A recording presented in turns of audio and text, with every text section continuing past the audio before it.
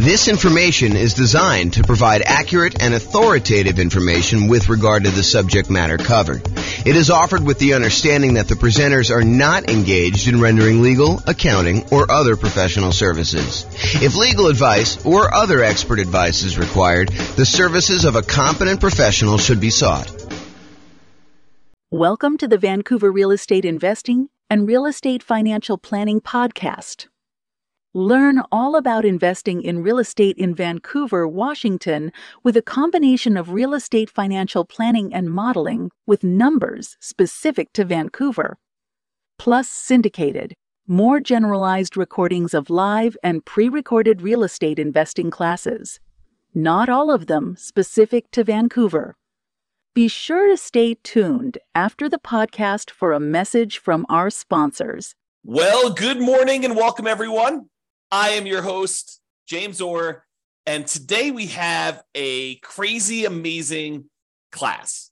I've been doing some updating on the world's greatest real estate deal analysis spreadsheet, and I am finally ready to release it to you and to give you access. And so after this class, I will go ahead and post up the newest version. I'll email out everybody who's on the list to get updates about the spreadsheet, which is why we require you register in order to get the spreadsheet so that you can get updates in case there's errors and any updates on how to use it and things like that.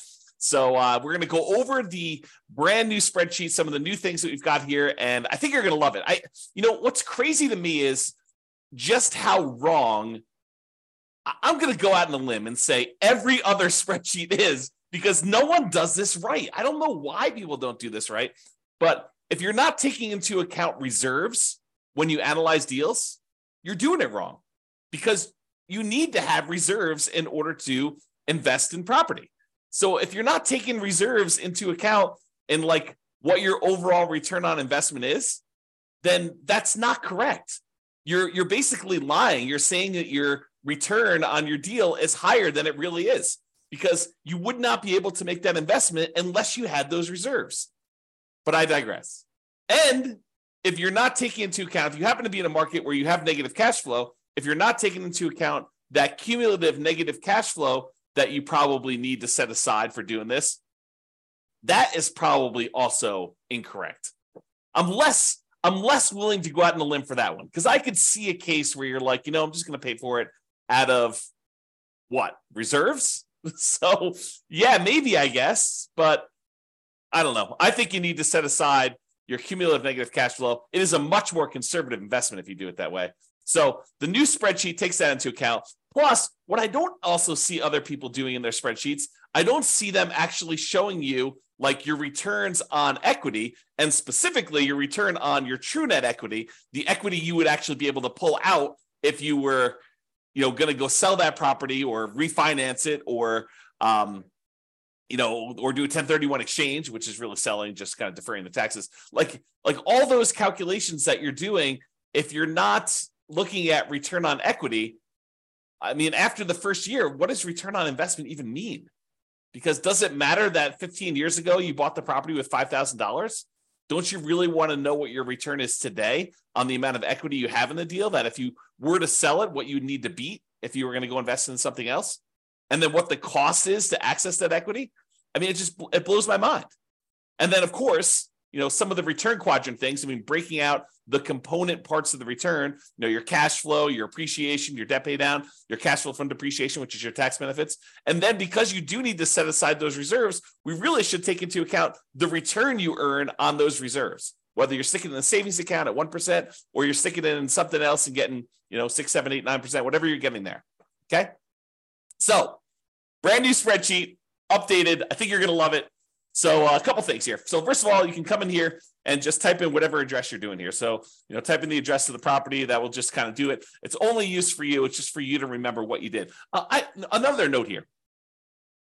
Always start with a copy of your spreadsheet. Don't use the real one, because you're going to make modifications to this and some things are going to get messed up. You're going to forget that you did an adjustment in the overrides tab, and you're going to forget that you did that. So you want to go and start with a fresh copy every time, and then go back to the original when you do that. So Or if you have a template, if you're like, hey, look, I know my taxes are always going to be, 1%. So go ahead and put 1% in there and then save that as your template. And then always go back to the template that you've modified to kind of do it. Okay. That being said, that way you don't make any mistakes. All right. So put the address in here. You're going to put the ARV. I'm going to do a whole series on deal analysis. So I'm not going to go and actually analyze the deal and walk you through the deal analysis. We will do a lot of classes on those. I'm going to do a class on how to analyze 20% down, 25% down, all cash, lease option, creative financing, nomad, house hacking, BRRRR strategy. We'll do all of this type of deal analysis so that you understand how to analyze every single deal. And then, provided I can get to it, I do plan on allowing kind of a explanation for every city. So basically, any deal you have for any of the kind of modeling analysis that we've done for every city, you will be able to go and I will walk you through the deal analysis for every type of deal that we model in every city using that city's specific numbers and basically showing you the charts for the deal analysis spreadsheet. It won't actually be the spreadsheet. It'll be like my version of the spreadsheet on a website. So that is coming. Knock on wood that I have enough time to go do it, but it is coming. That's what the plan is right now. It's always been the plan. I mean, that's why we built it this way. Okay, so that being said, so you put in the ARV. It does take into account if you're buying properties at a discount. So if you do, you bought the property for less than what the ARV is, it does adjust and show that you got this bonus return in year one from appreciation, like that. Basically, you got forced appreciation by buying the property at a discount, and then it does also show that your return on true net equity goes down after the first year because you got this massive return in year one from that bump. So I'm just going to put it back so that you can kind of see that. They put in your purchase price, whatever that's going to be. You put in seller concessions, whatever you negotiate with the seller to get them to contribute towards your closing costs, you can do that. That counts as a credit towards you. And then your down payment amount, put in 20% down or 5% down or 25% down. In this case, we'll use 25. Your closing costs, which we'll calculate here, and then show how much the closing costs actually are in dollars. So use the percentage. And then rent ready costs. This is how much money you need to put into the deal to get the deal ready to rent. So if you go buy a property and on the inspection report, it's got a whole bunch of repairs listed that you need to go do before the property is ready to have a tenant in there, and it's going to cost you $7,000, you put $7,000 in there. And then this will automatically take that into account. It includes it as part of the investment you need to make in order to get the deal ready to go. So, put whatever numbers you want in there, and it will do the adjustment and do some calculations for you based on that.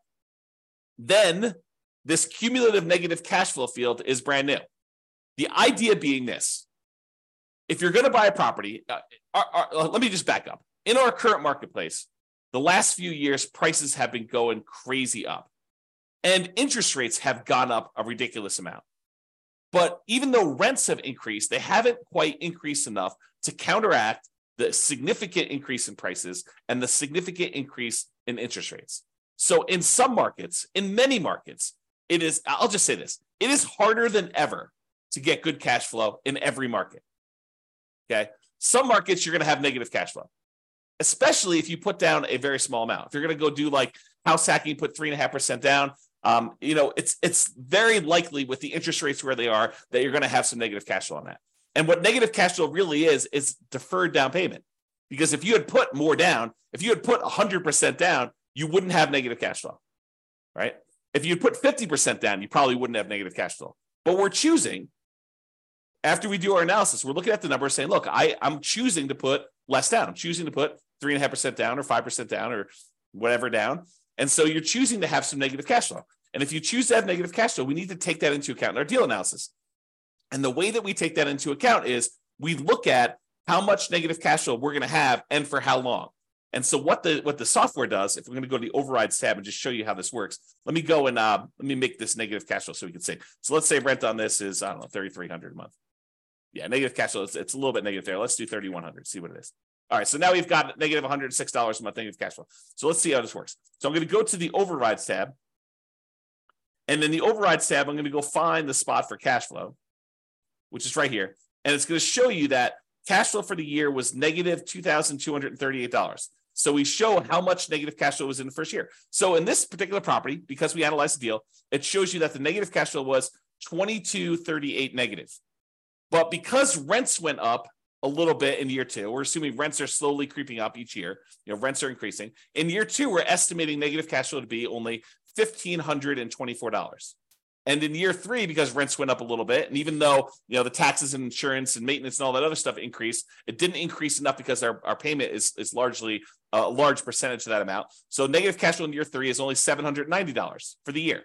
And negative cash flow in year 4 is only negative $33 for the year. Okay.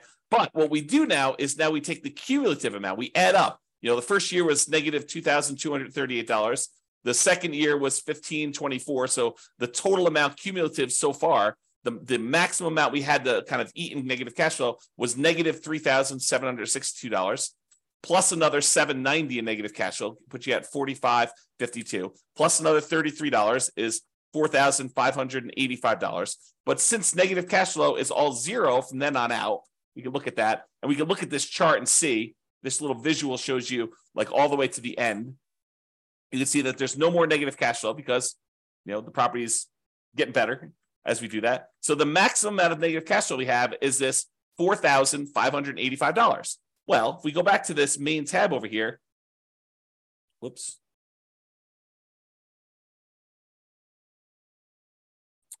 Looks like I got an error. I will fix that. There we go. So now it shows you the maximum amount of cumulative negative cash flow that you have on the property. And so it shows you how much you need to have set aside there. So now it says, look, you need this amount down, $110,000. You need this amount in closing costs, $4,840. You need this amount in order to make the property ready to rent. And we're going to need $4,585 set aside to get us through the entire estimated amount of negative cash flow we have in the property for the duration. And that's going to count all as how much we need in order to do the deal. The total amount we had to invest, which is now $119,425. So now whenever we do a calculation for return on investment, how much we had to put into the deal, we do it based on everything: the total down payment, the closing costs, the rent ready costs in order to make the property ready to go, and any cumulative negative cash flow over that entire time that we're likely to have negative cash flow on this property. So now the calculations for return on investment are correct. Before, they were not. Okay? Now, mortgage amount does that calculation, put in your interest rates, loan term, you put in how long it is. Private mortgage insurance, in this case, we're putting 25% down, so we don't have any private mortgage insurance. But if you did, you're putting 15% down, you put that in here. At what point do we drop the PMI off? So it'll calculate it only until you get to that point for loan to value, and then it'll drop it off. How much rent you're getting on the property. Vacancy, property taxes, calculates those. Insurance, HOA, utilities, put all that in there. Maintenance on the property, setting that aside. If you're going to go calculate a different dollar amount for capital expenses, you could set that aside here. Use the capital expenses spreadsheet that we have, totally separate spreadsheet for calculating how much you need in CapEx in order to do that. How much you're paying in property management, if you're doing that at all, unless you're doing it yourself. Land value and the type of property. So land value is going to be used to calculate your depreciation. The type of property for commercial or residential, either do a C or an R, and it does the adjustment for you there. And then estimate your effective income tax rate so that we can calculate what benefit you're going to get from that depreciation. And then we'll be able to do that calculation correctly. Okay, so you do all that, and then we've got these 9 kind of key areas to look at to determine the deal. And they are in somewhat order of importance or order of timing. It's sort of a combination of order of importance and order of timing. So the first one we got up here is your monthly cash flow in the first year. So you can see, because we dropped the rent on this property in order to show the negative cash flow, we've got negative $186 a month in cash flow. So this is a property that has negative cash flow. But we're setting aside all that negative cash flow so that we don't have to stress about it. That's why it makes it more conservative. So we've got our reserves, plus we got this negative cash flow, okay? So we've got this monthly cash flow amount here, negative $186, but we're getting $227 from that depreciation benefit, the cash flow from depreciation, the tax benefits of owning that rental property. So we're getting money back either monthly or with every paycheck. We're not paying in to the tax system because we know we're going to get a certain amount of money back, or at the end of the year, we're going to get a big chunk back to offset this whole thing. Okay, you look at it either way, but really you're saving that amount of money in taxes, so you're not having to do it. So in this particular case, because you have negative $186 in cash flow, but positive $227 in cash flow from depreciation, your total true cash flow, when we add those two together, is still positive. So this particular property has a positive cash flow, a positive true cash flow, I should say, of $40 a month. So it's not technically negative when you take into account the tax benefits you're getting on the property and the regular cash flow. Now, if you had your normal cash flow and it was $3,600 and you're getting $200 a month of cash flow plus $227, it adds up both of them and shows you your total true cash flow is $428 a month. Okay, but in this case, we'll just kind of keep it back at this negative number so I can show you how this works. Okay, so you can look at that at a glance and see what your regular cash flow is, plus your cash flow from depreciation is. You see those separately, and it sums them up for you and shows you that it's now $40 between the both of them. And that's like one of the most important things I think most people are looking at is their cash flow on their property. The next most important thing I think a lot of people are looking at is going to be like their return on investment numbers. Okay, so we want to know what your return is in year one in dollars. So it shows you $13,200 from appreciation. That's where we're estimating the property value to go up. We've got this negative $2,238 in cash flow. That's the little green bar, and it's negative because we have that $3,100 a month in rent. And then we've got this debt pay down. We're paying down $3,434 on the loan, plus we're getting $2,720 from cash flow from depreciation. So you add all of those up, and you can see that the overall return in dollars in year one from holding this investment is $17,116. So it shows you how much you made in dollars on your investment. Now you're like, okay, that's interesting. So I could see the dollars, but I want to know what the return is on how much I had to invest in the deal. So we'd have the $17,116. If we divide that by our total invested, this $119,425, which includes the down payment, your closing costs, any rent-ready costs, and that cumulative negative cash flow, now we can see that it's 14.33%. Because over here, it shows you your return on investment in year one for that thing. So it shows you what percentage each of these component is. So you're getting negative 1.87% on cash flow. You're getting 11.05% on appreciation. You're getting 2.88% from debt pay down and 2.28% from cash flow from depreciation, your tax benefits. You add all those up, it's 1433. So now we can see at a glance, cash flow, true cash flow, the return you earned in dollars in year one, and the return on investment in year one, 14.33 is the total. And we can see it broken out into all the different component parts. That's why this is powerful, just to see it all at a glance like this. Now, if you decide, look, I'm a 6-month type of reserve sort of guy or gal, and I want to invest in properties, this RIDQ plus R6 says my return in dollars, quadrants, because it shows you the 4 areas of return, plus reserves for 6 months, R6. Okay, so now it shows you how much you earned on having reserves set aside, earning 1%. So you had 6 months of reserves in this property, so you earned an extra $383 in reserves. But now that we're taking into account the appreciation, the cash flow, the debt pay down, the cash flow from depreciation, and the reserves, we now earn $17,499 in that property. A little bit more than if we didn't take into account reserves. However, now that we're taking into account reserves, we need to include reserves in the denominator when we calculate our return as well, because this one did not. This one just included total cost to close. So this one shows you that when you take into account setting aside 6 months of reserves as well, your return is, even though you had some return from the return on the reserves itself, is 12.63%. And we'll go into a lot more detail when we do actual deal analysis. I'm just showing you where this stuff is. So this is $17,499, which includes the amount you earned on 6 months of reserves, earning 1%. And then this is 12.63, which is your return when you set aside 6 months of reserves, which is more truthful.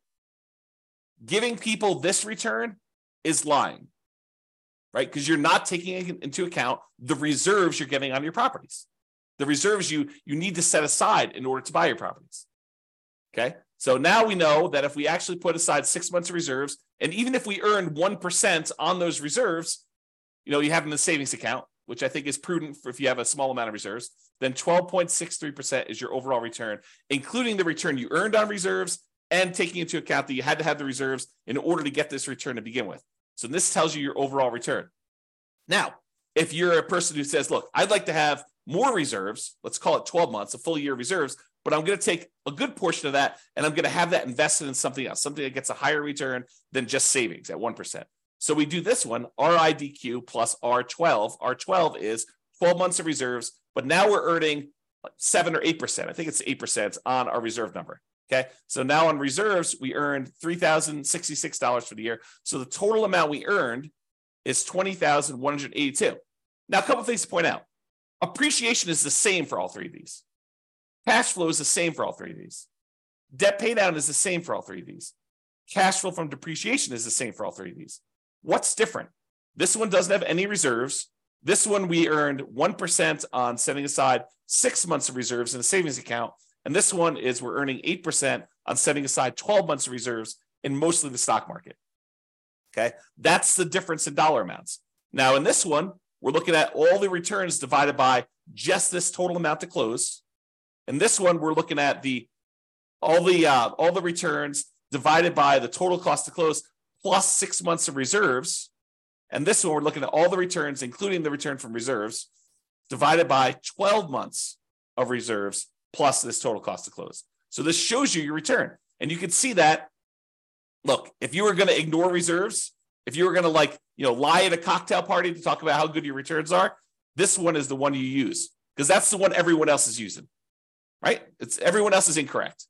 But if you actually go and you set aside 6 months of reserves, this is really what you're earning, 12.63. And if you set aside 12 months of reserves and you're getting 8% return on the reserve dollar amount, then you're getting 12.79 total. Okay. And that's why this is important. And that's usually what we look at in order to look at a deal.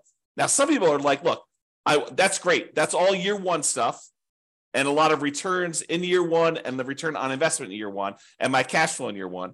But what about like your overall return, 5 years from now, if I sold the property? That's the returns if sold.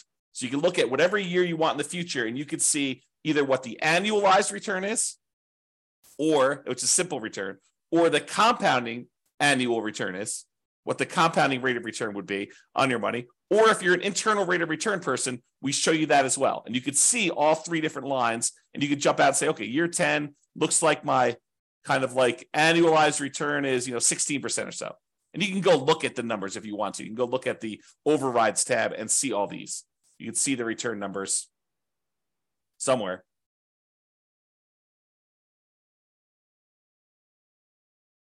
There you go. Here's the returns.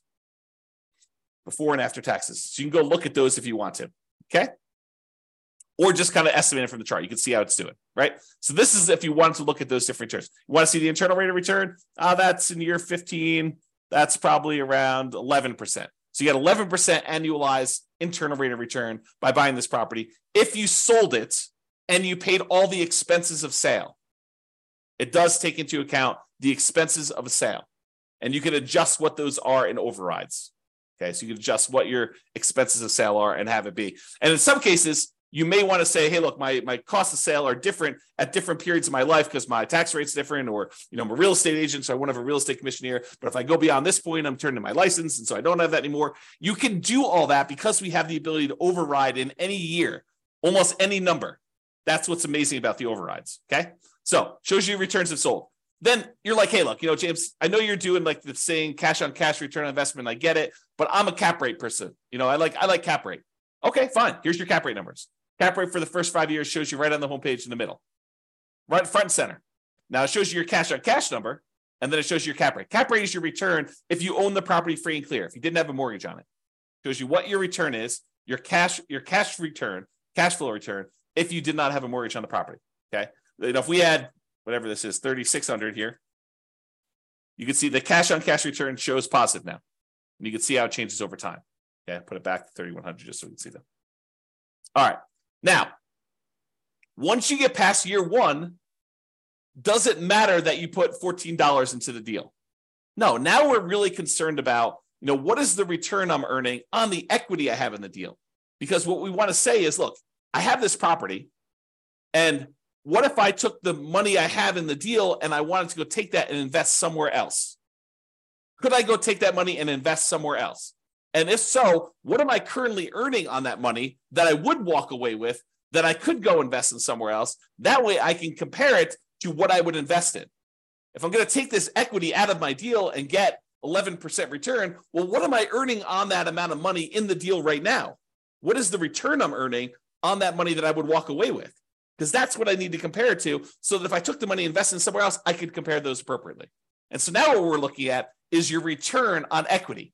And specifically, not just the return on equity, which I think is wrong, right? Like, I like the idea of someone, okay, look, if you're not going to look at return on equity at all, that's like one level of wrong. If you say, look, I understand what you're saying, and I really should be looking at my return on how much equity I have, that's a step in the right direction. But it's still not right. And I still see people doing this. I still see people doing, like, looking at the return on equity like that's a real number. It's not a real number because you don't really have that equity. In order to access that equity, you got to do something. You got to either refinance the property or you got to sell it. I mean, that's how you get at equity. So you need to take into account, what does it cost me to get at that equity? If you're not taking that into account, then you're fooling yourself, because that's not a real number. And I'll show you here in a second that that's not a real number. It's a significant cost to get at this equity. Okay. So this shows you, though, the return you're earning on that true net equity. Your true net equity is your equity after you subtract out closing costs, real estate commissions, capital gains taxes, and depreciation recapture tax. All the expenses you have of selling a property and getting out of the deal. That's what true net equity is. So this shows you now your returns on these 4 different areas, plus your return on your total return. So the green line, everything matches. Green is always cash flow. Your green line is going to be your cash flow return. Starts off negative in this case and kind of grows up here, so that your return on equity over time eventually is pushing 4% or so. Okay, that's sort of like your cap rate over time. It approaches cap rate, right? Debt pay down return starts up here, kind of drops down, it kind of continues on, drops down a little bit. Appreciation return shows you what that looks like over time. And then your cash flow from depreciation number looks like that is. When you sum all of them up, it's this dotted line. So right now, when we first got the deal in year 1, it looks like your overall return on true net equity is just below 20%, probably 19.12 looks like. And then your return as you get to year 10 or so, I don't know, it's probably in this ballpark of whatever that is, 15%. So your return on true net equity is 15% there. So you can see how this changes over time. And of course, if you want to go look at the overrides, you can look at your return on true net equity right here, return on true net equity quadrants. So it shows you each year's numbers and breaks them down for you. So you want to go look at year 16? Okay, year 16, you're getting 6.25% from appreciation, 3.35 from cash flow, 2.92 from debt paydown, and 0.83 from cash flow from depreciation, for a total return on true net equity of 13.35.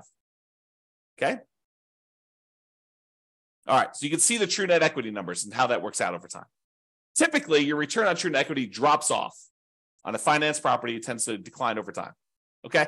Now, as I told you before, these are like in order of what I think are probably like most important or over time. So when you're buying a property, you're tending to look at these, maybe these. This becomes less important when you're initially buying. Some people might glance at it, but this is more like hey, how does my property perform over time as I look at this? And that's why it's there. Now, annual key metrics. Some people they're like, hey, look, I really want to know what my gross potential income on a property is. I really want to know what my gross operating income is on a property. I really want to know what my operating expenses are, or my NOI, my net operating income. Okay, fine. Here they are, right here for year 1. If you want to see what they are for other times, that's all right here. So you can look at the overrides and see it at any different time. Here's your net operating income numbers going all the way across. Here's your operating expenses. Here's your gross operating income, your gross potential income. You can see all those for any year if you want to see it, and you can override them. One of the nice things about this spreadsheet, which I probably didn't mention, is this allows you to track your investment, not just when you buy, which is what most spreadsheets do, but you can go in here and using the overrides, you could say, well, I expected my cash flow to be this in year 1, but it ended up being this. And if you change your numbers in the overrides for what your cash flow actually was, or what your appreciation actually was, or what your CapEx was, or any of these numbers, it then updates the spreadsheet so that you could use this to track your performance over time, not just when you buy. All right. All right, so it shows you your annual key metrics if you want to look at those. And then if you want to see your non-loan expenses, how much are you spending on vacancy? How much are you spending on property taxes? How much are you spending on insurance? How much you spend on HOA? How much you spend on maintenance? All these different numbers here, you could see those at a glance if you're concerned about those. And it shows you year one numbers for that, the annual numbers there. Okay. So those are sort of like, I don't know, what I would call less important metrics for most people. But if you want to see them, not only are they available in the chart, they're also available in overrides.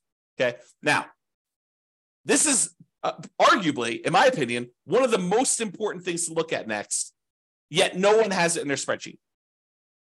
I don't know why. It blows my mind. But really, don't you want to know how much equity, specifically true net equity, you have in your property, or cash out refi equity you have in your property at any given time in a property? Like, you want to see that, right? And how much does it cost you to access that? Well, this is this. So the dark lines that are kind of increasing over time, that's your true net equity and your cash out refi equity. The really dark one is how much money you have in true net equity, the amount of money you would walk away with if you sold the property and you had to pay closing costs, real estate commissions, which can be zero. You can override that number. Your capital gains tax rate and your depreciation recapture rate. So you want to go in your overrides. If you're like, hey, look, what my real estate commission, we assume 6%, but you're like, hey, look, I only want to spend 3% on that. Okay, great. You put in your override and it actually does the right numbers, redoes your calculations for all those true net equity calculations. You say, look, my closing costs, you have estimated 1% here. No, my closing costs in my market are 2%. Great, adjust them. What about closing cost dollar? You're like, hey, it's not really a percentage. It's more like $5,000. Okay, put in $5,000. Or your real estate commission dollar amount. You want to change that? Or you want to say, my depreciation recapture tax rate, it's not 25%. I make less than that, so I'll put in my number. Or my capital gains tax rate, it's not 15%. I'm in that really low tax bracket. It's zero for me, at least for the first few years. Put in zero for a few years, then put it back up to 15. You can adjust all that, and it will do the calculations and update all the charts correctly for you. Okay, so this shows you how much true net equity you have. It's this dark line. So, by year 10 or so, you've got about $200,000 and change in true net equity. But what about if you wanted to do a cash out refi? Well, that's different, right? Because the cost to get at the money is different. And the amount of money you have to be able to get, because you can only go to 75% loan to value, is different. So your amount for your cash out refi is probably around, $170,000. And you could go look at the overrides and see the exact numbers, right? And you could also say, look, I don't do 75% loan to value for cash out refi. I got a guy that'll go to 82%. Great. Adjust to 82% right here. We have an adjustment for that. It's an override. So go ahead and do it. Or my cost to get out my refi, it's not 1.5% in order to do that refinance loan. It's only $500. Okay, fine. $500. Done. Just adjust that. And it does it for you. Okay. So this allows you to do that. Now, these dotted lines, they show you what percentage of the money you're taking out were expenses to get at that money. It costs you money to do a sale. It costs you money to do a refi. So how much did it cost you as a percentage of the amount of money you're taking out, right? Because I want to know, look, how expensive is this money to get at? And so these numbers show you how expensive it was. This like dotted line here shows you that, you're looking at this other scale, about 40% of the money that I would get out were spent in order to get at that money. That's really expensive money. It costs you 40% of the equity you're getting out. 40% of the money that you would have in hand, that's what it costs you to get at that. And it actually goes up over time in the first, 8 years or so. Then it starts declining a little bit. But even by year 20, it's still over 40. It costs you 40% to get at that money. And you're like, okay, I'm going to do a 1031 exchange. Great. Go and do the overrides and adjust for a 1031 exchange. Say, I don't have a real estate commission. Well, you probably do. I don't have closing costs, which you probably do. Okay, I'm not going to have to pay capital gains. Instead, I'm going to have to pay, $1,800 or $800 for a 1031 exchange intermediary. Okay, put those numbers in. I'm not going to have depreciation recapture now. Sure, but you're kicking the can down the road too. And so even though your costs may go down, you still have that later on. Now, this one is the darker dotted line is your cost to access cash out refi equity. Well, that starts at almost 40% too, but that drops off really quickly. So that by year 10, it's only about, 5% of the money that you're pulling out is what it costs you. So it's calculating what percentage of the money you're pulling out in order to access that equity. So this is your equities and the cost to access, and specifically your true net equity and your cash out refi equity. honestly, it's probably like a true net cash out refi equity because we're looking at the cost there. Okay. Now you may say to me, James, but if I'm doing a refi, I'm actually just borrowing that money. Sure. Yeah, I agree. You're borrowing the money, but it's still a cost. You're borrowing it and you're paying interest on it now. Okay. So this is the new spreadsheet. Some really cool stuff in here. Oh, by the way, you can export it. If you happen to have a real estate financial planner account, you just click this button right here and it actually transfers the numbers you entered in here to the real estate financial planner so that you can add this property to your portfolio analysis tool if you happen to have an account on real estate financial planner. Okay. So that's the cool part about this. All right. I think I covered what I hope to cover, just kind of going over the new stuff, the existing stuff that's still amazing. And just to show you that this is the way you should analyze deals. And we're going to go over examples. I'll go over how to analyze every type of deal using the spreadsheet. I'll show you all the other stuff. We already have a class on where do you get each one of these numbers from? Like, where do you get seller concessions from? Where do you get the mortgage interest rates from? Where do you get the vacancy rate from? Where do you get the property insurance rate? Like, where do you get each one of these numbers? I have a class where we look at each input and I tell you where to get it from and what's reasonable for those numbers in a lot of cases. All right. I already have a class on that. Go watch it. It's on the website. It's on the podcast. But now it's got these new adjustments here to kind of do this. One of the adjustments I made, by the way, is I've removed some color. Color to me has meaning. And so in the first version of the spreadsheet, I got carried away. I was like, oh, this is pretty. Let's make these blue. But that didn't mean anything. The fact that they were blue didn't have any meaning. Now all the colors mean something, right? All the inputs are this manila folder color, okay? All the cash flows are green. All the cash flow from depreciation are yellow. All of the appreciation is blue. All of the debt pay down is red. And then all the other black and white ones are just black and white, right? And so color means something. If something is colored, oh man, I'm looking at things like this export to REFE button. I should probably make that gray. Maybe I'll make it black, right? Because color should mean something. And so we should all do that. And maybe I should make this gray. I don't know. But the color, and the charts, color means stuff. All right. And then over here, I tried to add some flash of color if you just show you like size of values. And if it's, part of the quadrants, it's still going to be that blue, green, red, yellow color. So you can see those at a glance as to which ones we're talking about and how all those work. And because in the previous spreadsheet, I tried to compress it and do like years 1 through 5, then year 10, then year 15, year 20. But I realized that, because the spreadsheet was locked down to protect you from messing up formulas, that you couldn't access year 12 easily. So now it's all open, which means that it just goes wide, right? So now you can go and keep track of your deal for 40 years. You have access to all that. All right. That's all I got. I hope you enjoyed the new updated spreadsheet. I know I certainly do. I'm really excited to teach these classes. We're planning on doing, as of right now, subject to change, we're planning on doing one new deal analysis class per week. And then for the podcast usually gets published. I think we're out. The class I recorded yesterday got published, got queued up to be published to the podcast in November. So it's May 3rd right now. So November is 6 months out. So we're currently 6 months ahead on what the podcast gets. All the Substack guys get access to it immediately, but the podcast stuff is delayed by about 6 months now, and it will continue to delay because we publish the podcast once a week. We do the classes daily. So every week of content that is live, the podcast guys, that's a month, approximately, 5 days, 5 weeks, somewhere around there. 4 to 5 weeks. So you get an idea. So trying to get to be a year ahead on the podcast, and then I'll evaluate what I'm going to do at that point. All right.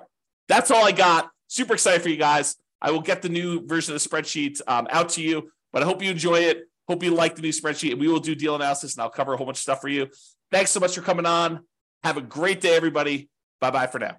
With home prices up, mortgage interest rates up, and rents up, but not quite enough to counteract the higher prices and interest rates, cash flow on rental properties in Vancouver is harder than ever. Book a call with the Real Estate Financial Planner to apply our proprietary 88 strategies to improve cash flow on your rentals. See the show notes for a link to schedule your call and improve your cash flow today. If you're a real estate agent, lender, or professional in Vancouver that wants to help our real estate investor listeners, consider reaching out to learn about collaboration opportunities with this podcast.